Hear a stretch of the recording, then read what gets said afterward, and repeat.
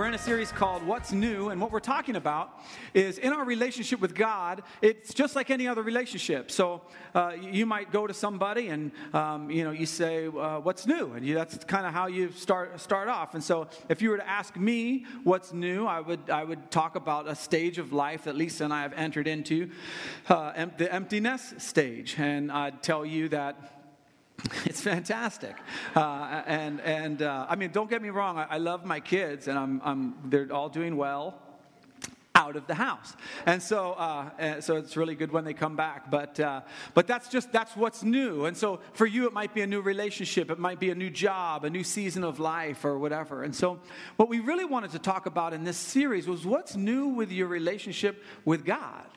And so we do these exercises each week during this season. You'll see the What's New challenge. And by the way, that third one, where it says you should tell somebody one of your snuggles, that was supposed to be struggles, okay? So we'll find out who typed that. I don't know who did that, but they're in a lot of trouble that they did that 5 o'clock in the morning this morning. Anyway, so it's not snuggles, okay? It's not the little fabric softener or another snuggle. I don't know about that. Maybe you do need to tell somebody about one of your snuggles. I don't know. It's not my life that I got to, But and so we're talking about what's new. Well, it was really fascinating that this series, we had started planning it. You just saw that, babe?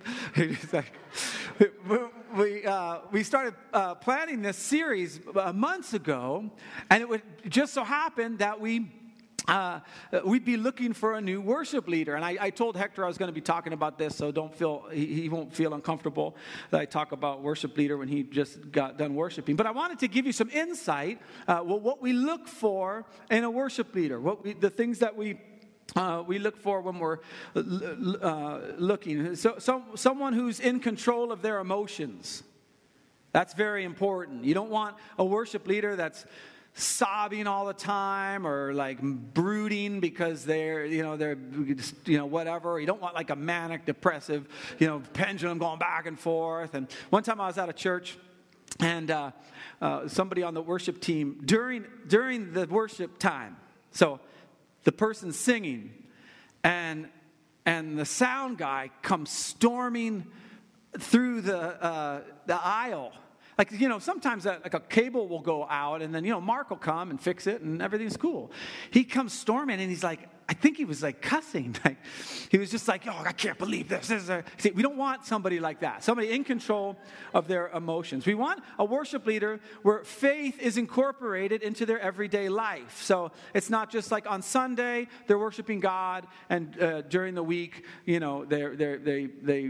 have anger issues and all these different struggles. We want someone whose faith is incorporated in their everyday life. We want someone, distractions on stage, no problem. They can handle it. They're not easily distracted by things that might go wrong or, might, not be working the way they want it to. We want someone who practices worship every day. And so it's not just something they do on Sunday, it's incorporated into their everyday life. That worship is it's what Sunday morning is, just the overflow of what they've been soaking in all week long. We're looking for somebody who always seeking new ways to connect with God and to others. And so they're open to new ideas. They're open to different varieties of ways of worshiping through silence and through reading of the Word and singing and new songs, old songs, hymns, and contemporary songs. We're looking for somebody whose the congregation's needs are most important, not their needs. I don't know if you've ever seen a worship leader. I've been to a lot of different churches. I've seen a lot of different worship leaders, and you can always tell when somebody's there for them, not for me. So we want someone like that. We want someone who's in control of their expectations. They don't expect too much. They don't expect too little. They kind of have a pretty solid idea of what a worship set looks like, all those different things. And then, of course, we want someone who's not too young and not too old, okay? So I have some good news. We found our worship leader. Oh, don't get too excited. I got a picture of them. You want to see?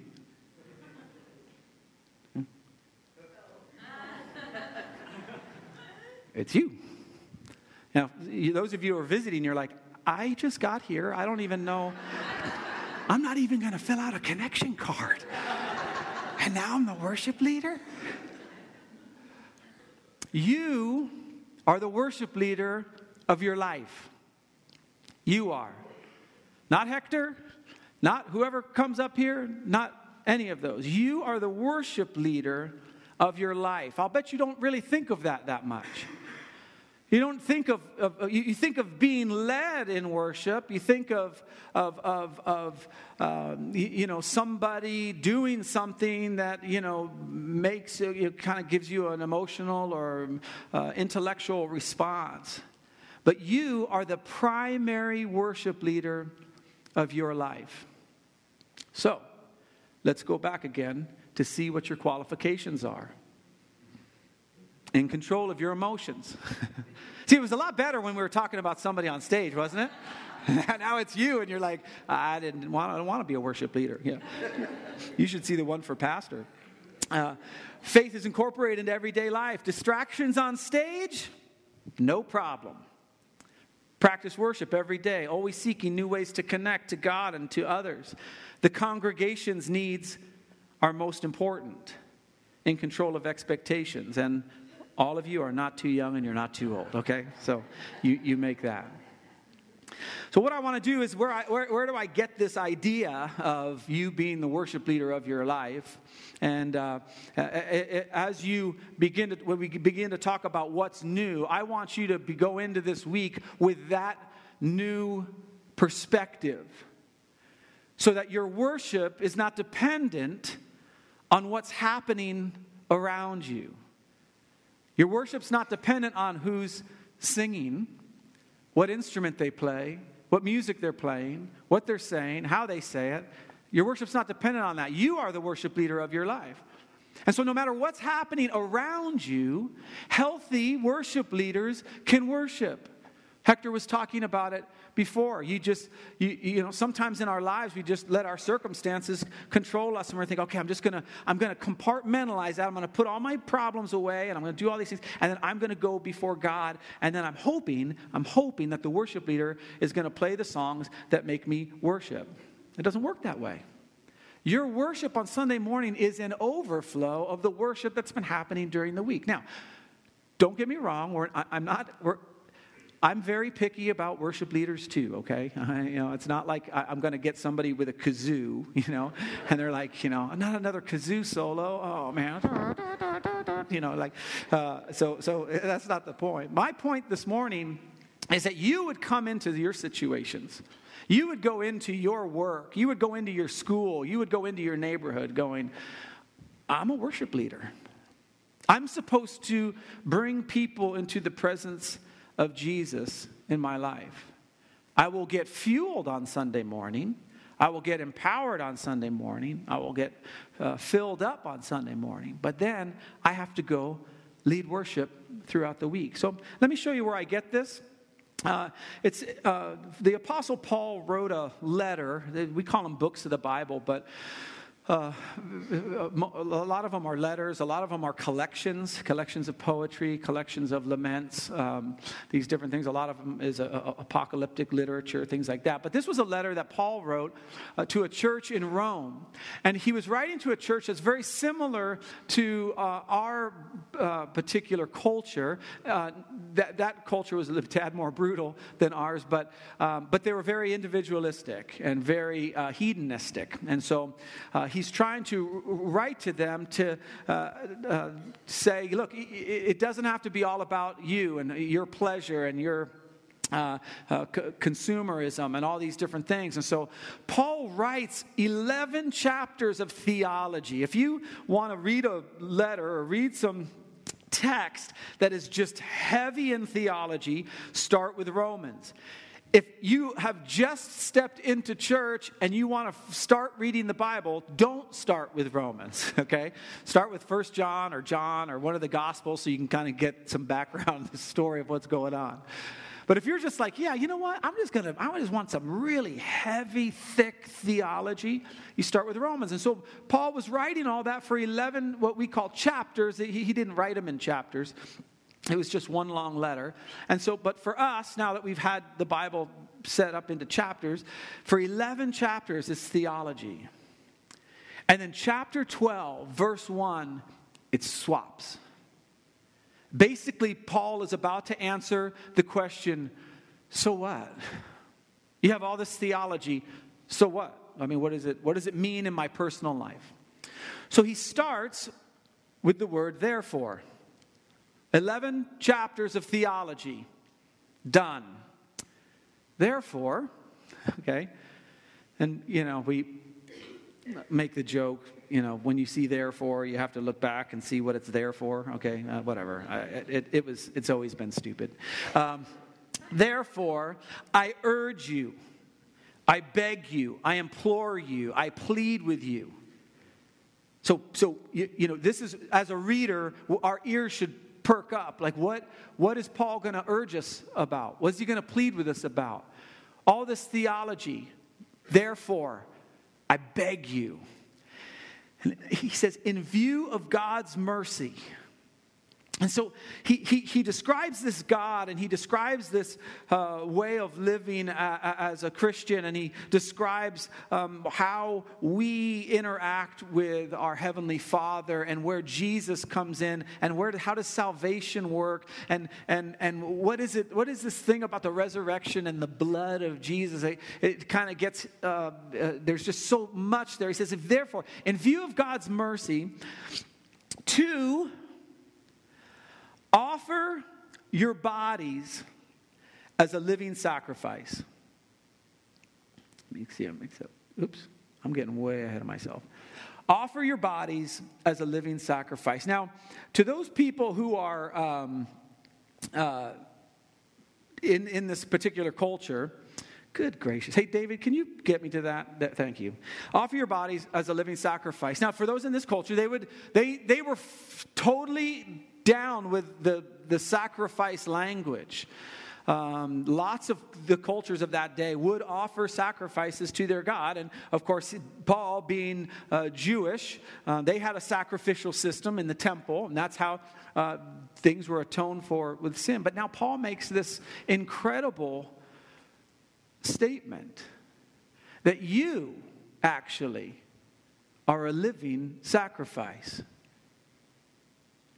You offer your body as a living sacrifice. You can keep it on the slide. Holy and pleasing to God. And so, you probably don't think about that, but pretty much every situation you come into this week and the weeks to come, you will have an opportunity to be a sacrifice. You'll have an opportunity to go, you know what? I'm going to die to my rights in this situation. I'm going to allow this to happen. I'm going to maybe speak up. Maybe it's the opposite of not just being a doormat, but maybe it's speaking up. But you have the opportunity to be a sacrifice, holy and pleasing to God. Now check this out. This is where I get what I'm talking about. This is your true and proper worship. We don't think about that when we think about worship. We don't think about our lives being a sacrifice. We don't think about how do we, that our decisions that we make, our attitudes that we have, they're an opportunity to be a living sacrifice. And that is our true and proper worship. Coming to church on Sunday and singing together, that's a part of that. But it's not worship. Worship is you laying down your life for what Christ would have you lay it down. That is your true and proper worship. Now that's hard. When you think about being the worship leader of your life, you think, man, every situation, I've got to lead this situation to the cross. I got to lead these people around me to Jesus. That's all a worship leader does. A worship leader is basically a waiter. Okay, not Hector. He's amazing. He's like a chef, okay?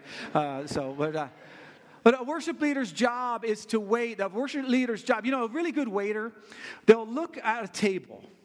And if they see that the couple is arguing, okay, they don't walk up and just go, "Can I tell you about our specials?" Okay, they read the temperature of the table. They read the room. If they look and they see, is the glass half empty? Or do they need more water? Does it need to be cleaned? Do I need to take the plates away?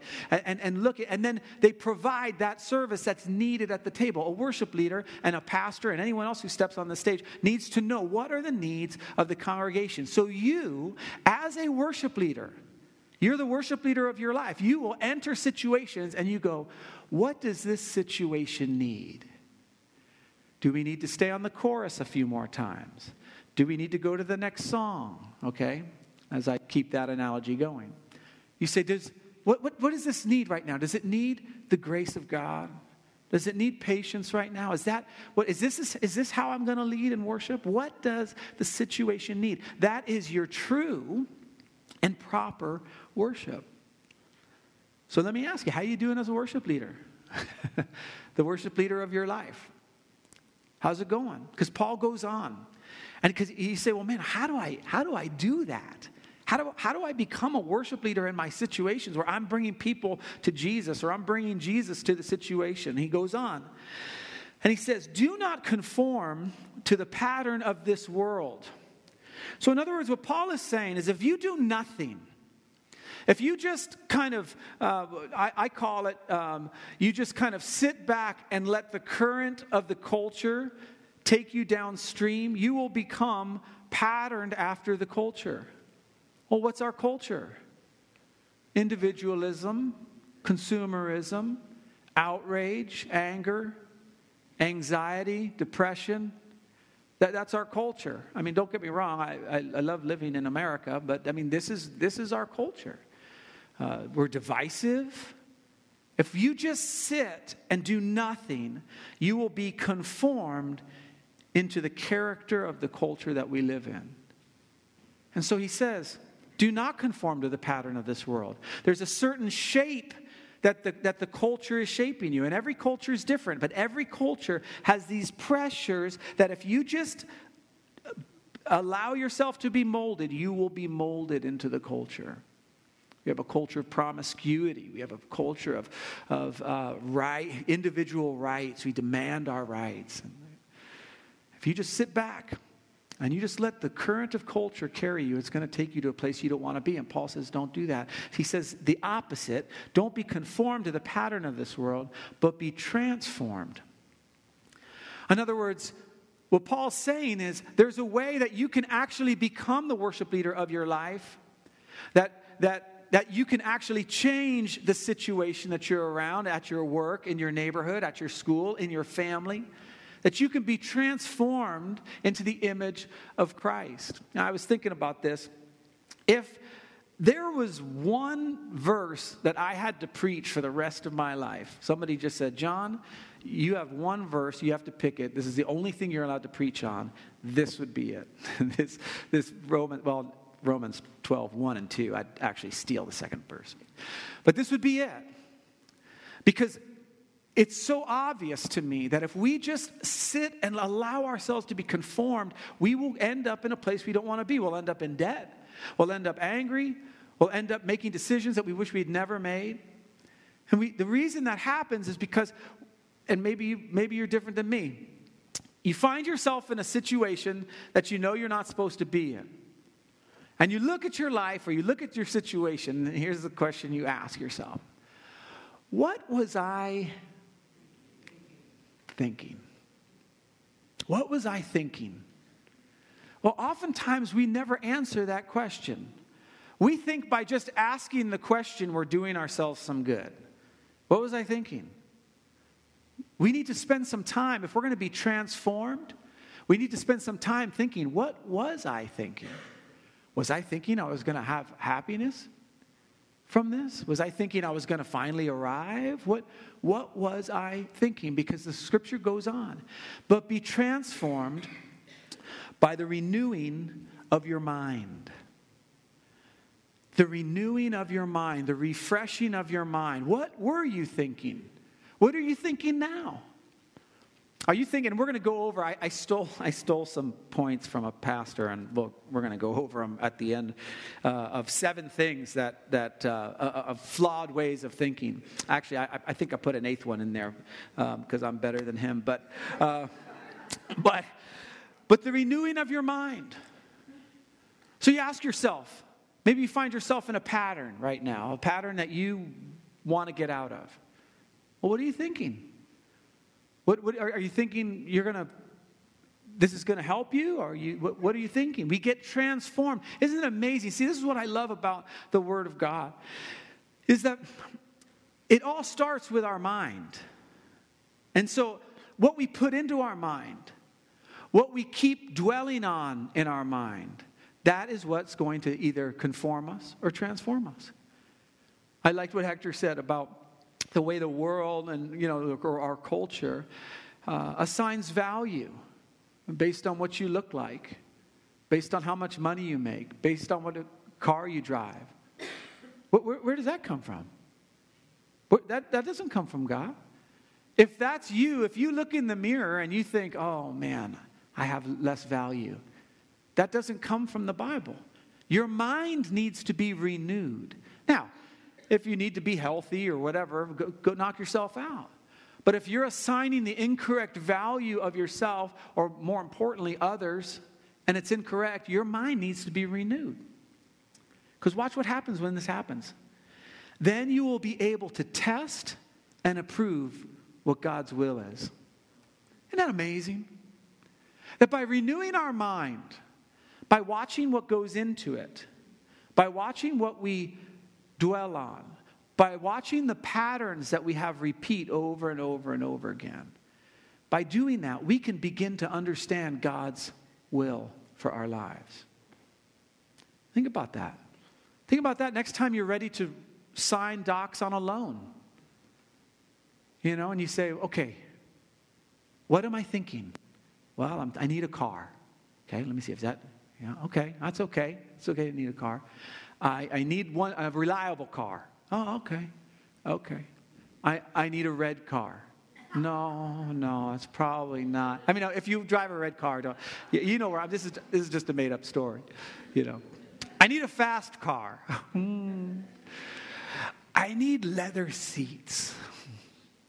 Right? And so all these numbers start adding up, and you can't afford that car. Well, by the renewing of your mind to go, okay, what do I really, I need transportation. Okay, what would be Lord, what would be the best use of your money? Because it's all His. He's just having you steward it. You just get to use some of it.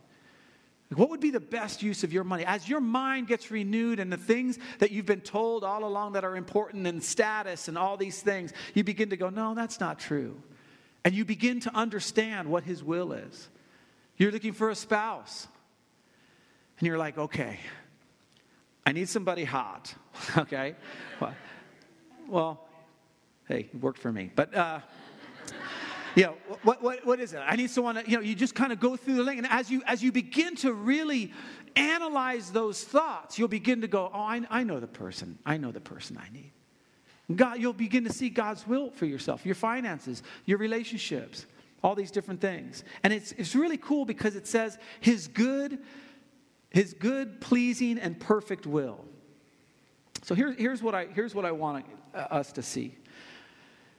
When we change the way we think, we change the way we live.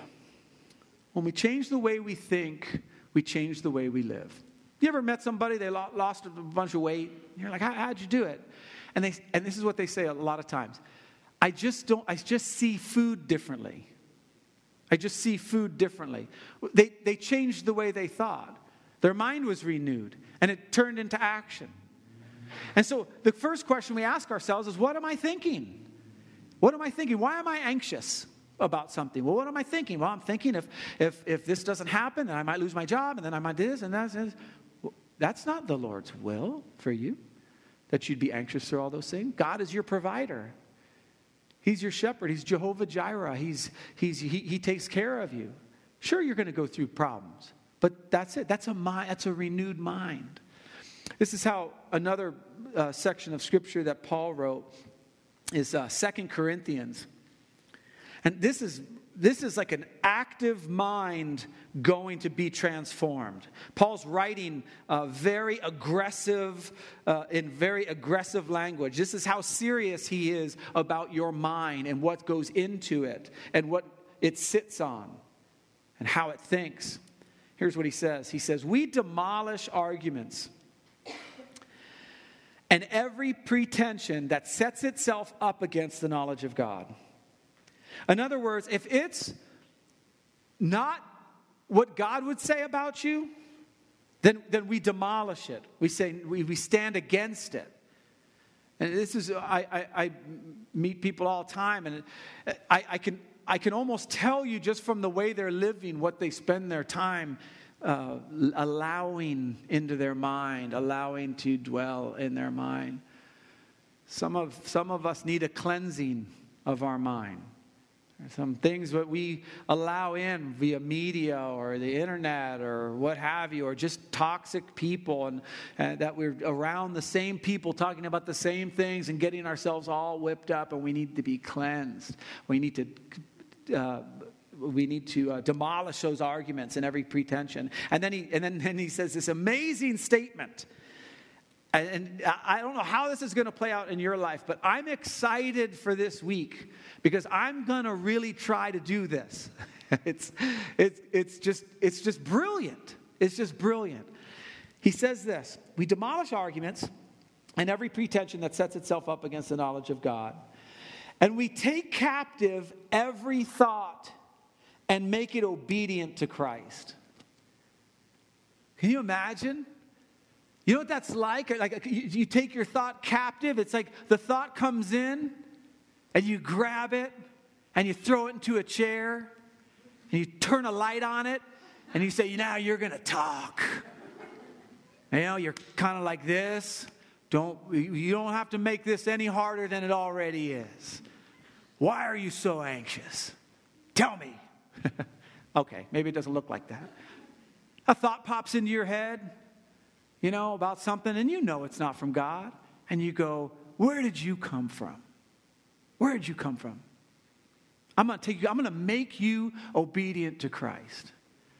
You have a certain situation at work, and there's this person you don't like, and you think to yourself, man, I wish they'd get fired. And you go, wait a second. What are you doing here?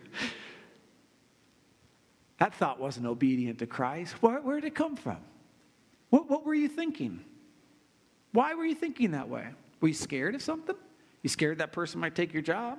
Are you scared you might strangle that person because they're so annoying? What is it? Take every thought captive and make it obedient to Christ. This is how our minds get renewed. I'll end with this as the worship team comes up. Again, Paul's writing. Paul writes a lot about the mind.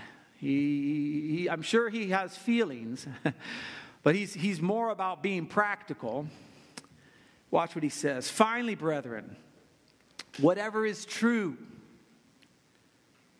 whatever is honorable, whatever is right, whatever is pure, whatever is lovely,